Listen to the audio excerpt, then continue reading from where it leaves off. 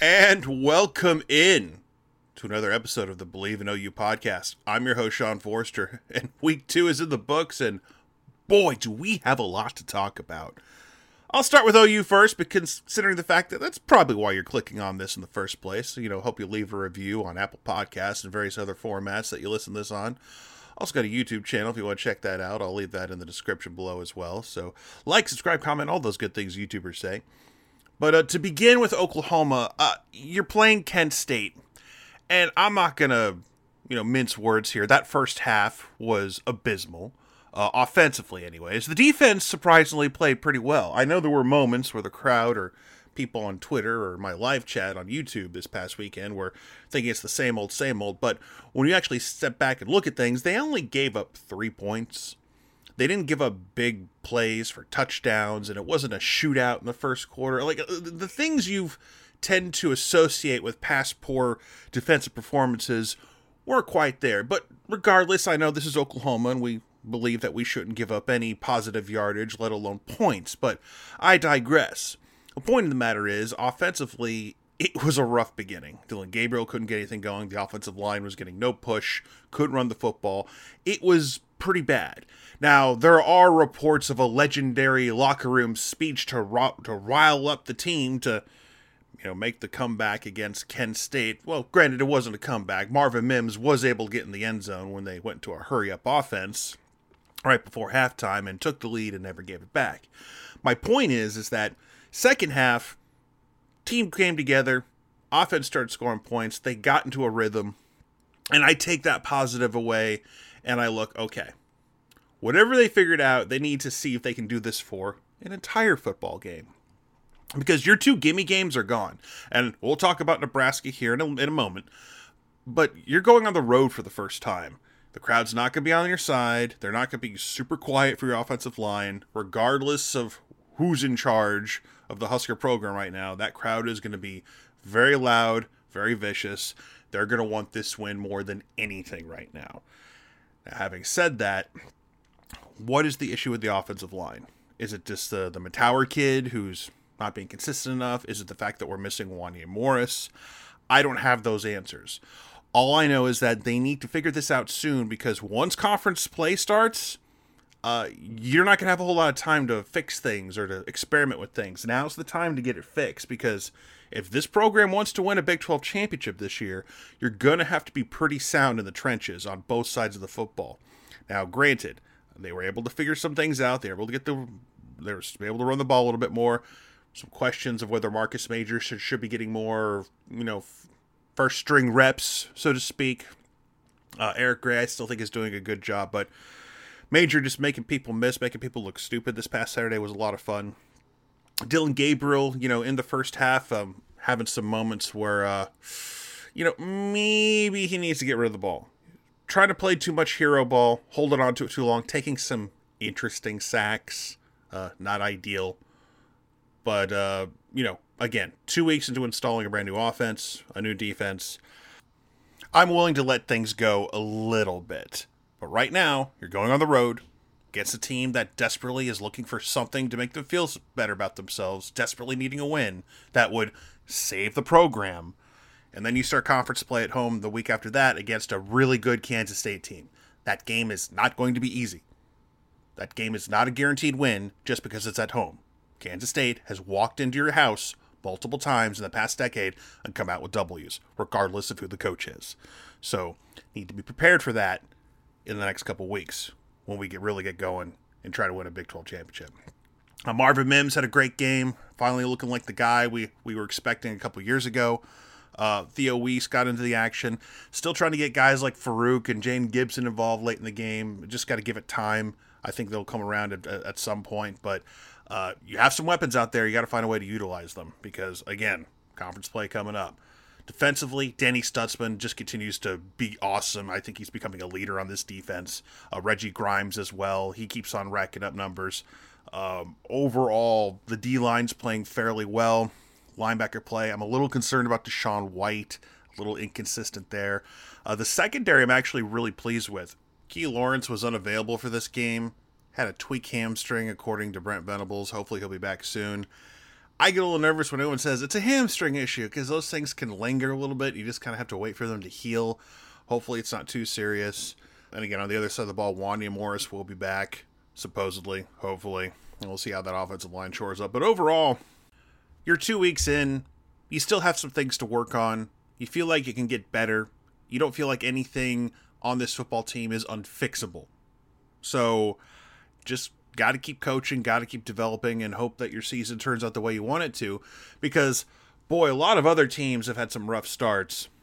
And let's just segue into the game we all want to talk about. Texas and Alabama. Because I, and along with many other people, assumed this would be a blowout. So I'll eat my crow there. Listen, there was not a day that didn't go by last week where I went to bed hoping they would destroy you down there in Austin. I was really hoping for that. But that didn't come true. And I'm actually okay with that, because this also fits another pattern that Texas has followed for years. What is the one thing the Longhorns are always capable of doing?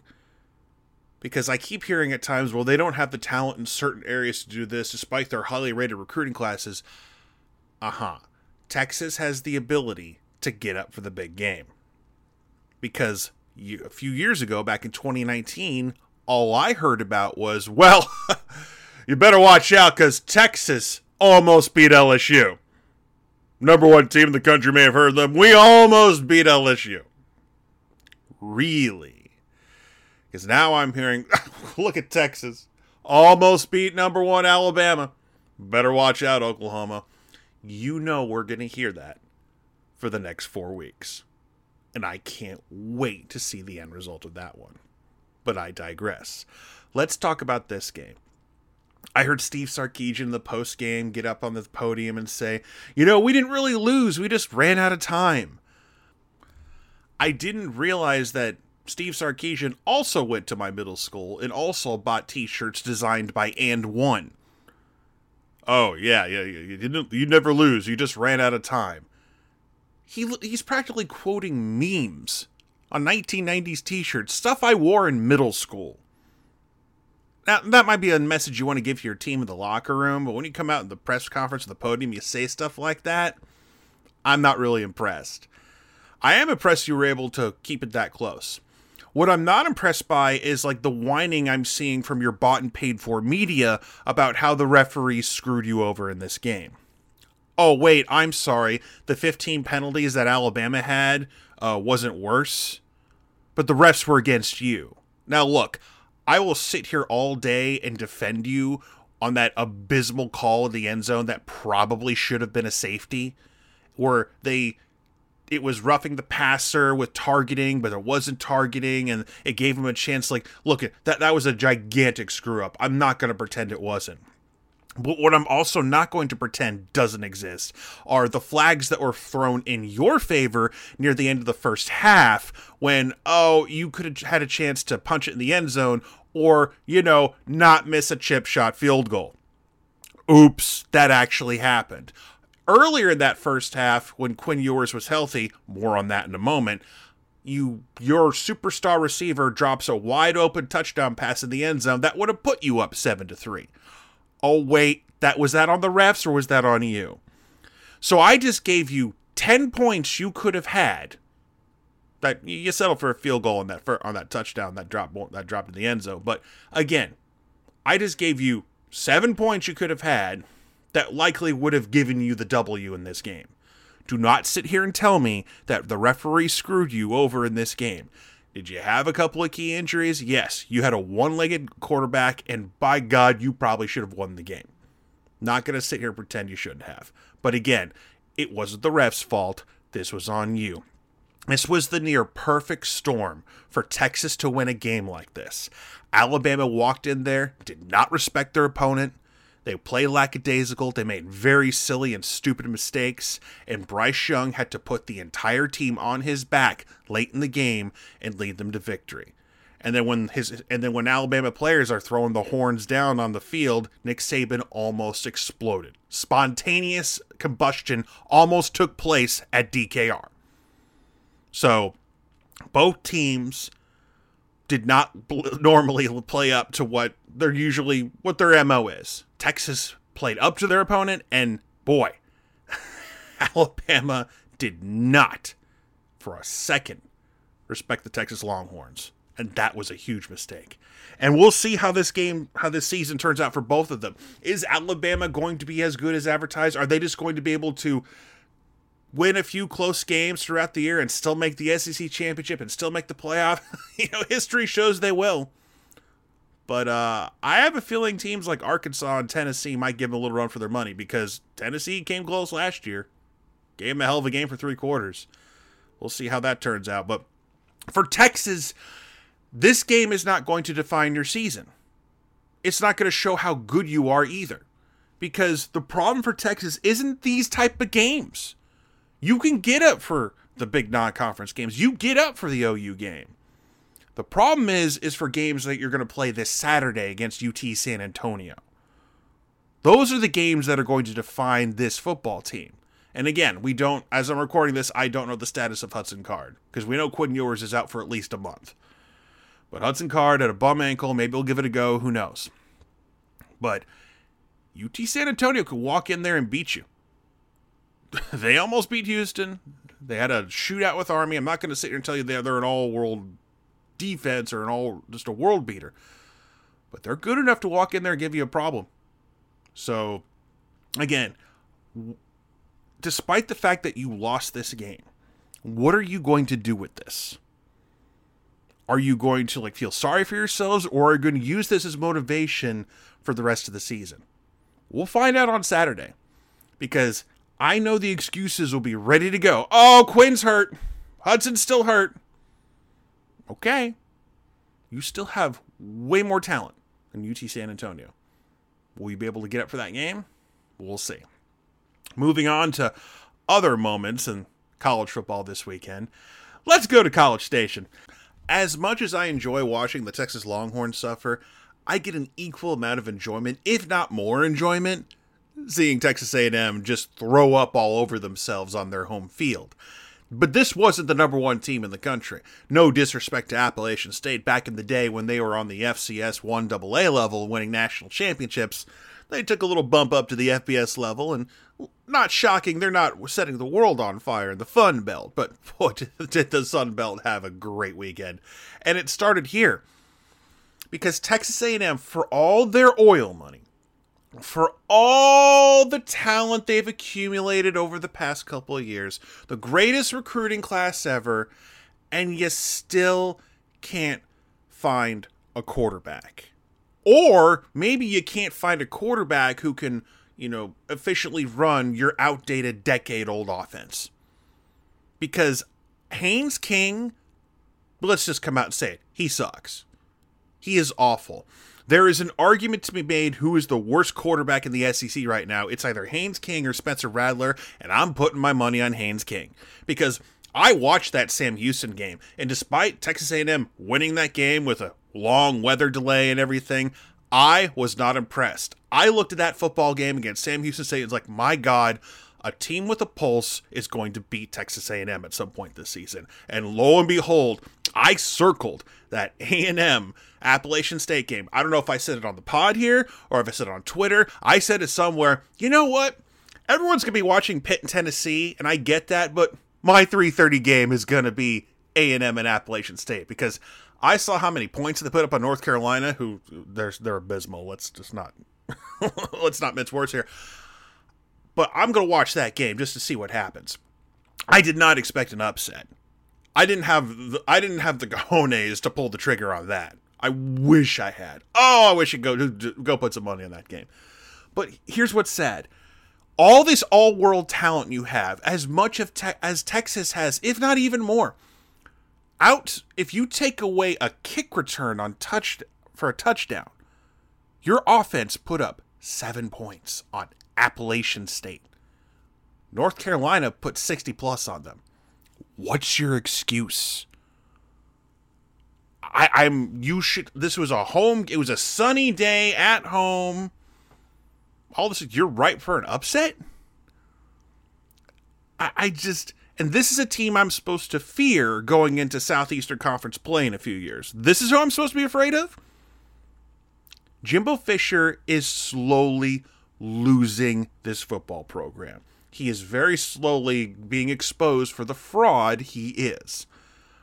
I'm sick of hearing about, well, you can't criticize Jimbo Fisher. He won a national championship. Yeah, and we're going on 10 years since he did that. And the quarterback that you're saying he can't coach quarterbacks. What about Jameis? Jameis Winston was an athletic freak. He was a Heisman Trophy winner. He was really, really good. Other than that, please show me the list of guys that he's coached up, that he's won big with. I'll wait. I'm still waiting. No? Okay, let's move on. Texas A&M, you're in big trouble. That Alabama game, I don't know. Both those teams might have multiple losses by the time we get to that one. Who knows? There's always a possibility. Notre Dame, Marcus Freeman, you got to feel bad. His starting quarterback is out for the year, by the way. That news just dropped as I'm recording this. So Notre Dame not having a good time. And Oklahoma's on the verge of poaching a 5-star safety from them, the way things are going. So it's about to get even worse. But if you're Ohio State, I might be a little concerned because you struggled against a Notre Dame team that just lost to Marshall at home. So, and that one was on Peacock. So unless you were subscribed to that horrendous streaming services, that is Peacock. It's terrible. People complained about ESPN Plus this week with the Kent State game. I hate Peacock more. But Notre Dame, 0-2, Marcus Freeman, yet to win a game as head coach. Coached the Fiesta Bowl against Oklahoma State, dropped that one. Okay, understandable. Lose on the road to Ohio State. Okay, no one's going to hold that against you. You come home, you lose to Marshall. You better get a W soon, but now your starting quarterback is out. Notre Dame now. Everyone's thinking, Notre Dame will beat USC this year. Let's look at the opposite right now. So USC is going to get some wins this year just based on how they're looking right now. I'm not saying they're going defeated or anything, but, at some point, you look at that schedule. I don't know. that looks like an Oklahoma out west team that could potentially sneak in there. But that's 2 weeks in. We'll see how things develop through the rest of the year. But Notre Dame going down, Texas barely losing, and so on and so on. But I think we have to end it with this. Let's talk about Nebraska. Scott Frost gets fired, losing to Georgia Southern. And if I'm being silly. I'm having a little fun here because I'm not saying this is true. But if I was Scott Frost and, the buyout for my contract goes down in October, what if I wanted to make sure I got that extra $7 or $8 million? How can I get myself fired? Not with cause, because they can take your money away. What could I do? Could I just coach half-ass a little bit, make sure I get my extra cash from a little nest egg? Losing to Georgia Southern, that would get Trev Alberts and the Board of Regents, the donors, all mad, right? Well, regardless if that's how it went down or not, that's what happened. They just embarrassed themselves in front of their home crowd yet again, and they just had enough. And the problem I have with all of this is, if you're willing to do this, because all I heard was, well, they got to wait for the buyout date and everything so they can save some money. You're Nebraska football. You're in the Big Ten. You're about to make $100 million a year on TV revenue, and you're worried about $7.5 million? Why did it take you so long? You knew this wasn't going to work last year. And he's like, well, we got to get... No, you don't. You never had to. And this proves it right here. Now, you're in the middle of a coaching search. Your season is a failure.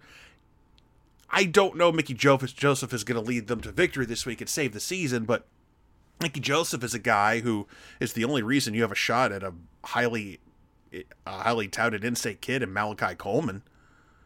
And Mickey Joseph can't promise the kid he's going to keep the job after this year because Trev Alberts is going to go out there and try to find a legit head coach to save this program. Because the problem with Nebraska football is that they're becoming very, very irrelevant. And they've been irrelevant for a while now. But you know what the problem is? The easy way to explain it? All the big-time programs, the blue blood programs, the ones you remember historically, all have great moments.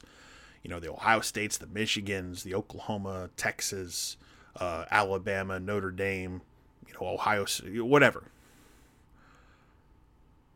Find me a great Nebraska Cornhusker moment in HD. I want you to really think about it.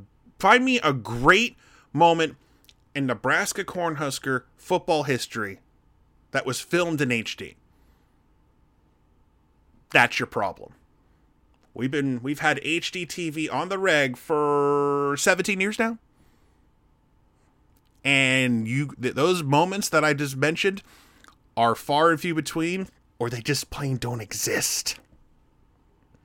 So, everyone else that I mentioned has had great moments in HD. And now we're moving to 4K fairly soon in the next 10 years, or the norm will be 4K television. So, if you're Trev Alberts, you need to get on the phone and find someone quick. I know Matt Campbell is the hot name right now. I don't know if that's the answer. Maybe really swing for the fences and go for Urban Meyer, and you forget all of his transgressions and all of his like horrible immoral behavior. But man, Nebraska football is slowly becoming a dead program that can't be resurrected at all. You would need an act of God, the genie from Aladdin, something to save this football team, because if you don't do it soon, I don't know what else can, because your recruiting region does not have a lot of highly touted kids to recruit from. You don't have the pipeline from Texas like you did in the Big 12, and you're going to get that Big 10 money, but at some point, you know, I don't know what else to say. I don't know what else they can do, because you brought in a guy that was supposed to be your hero, the last guy to quarterback you to a national championship, and he failed. Where do you go from there?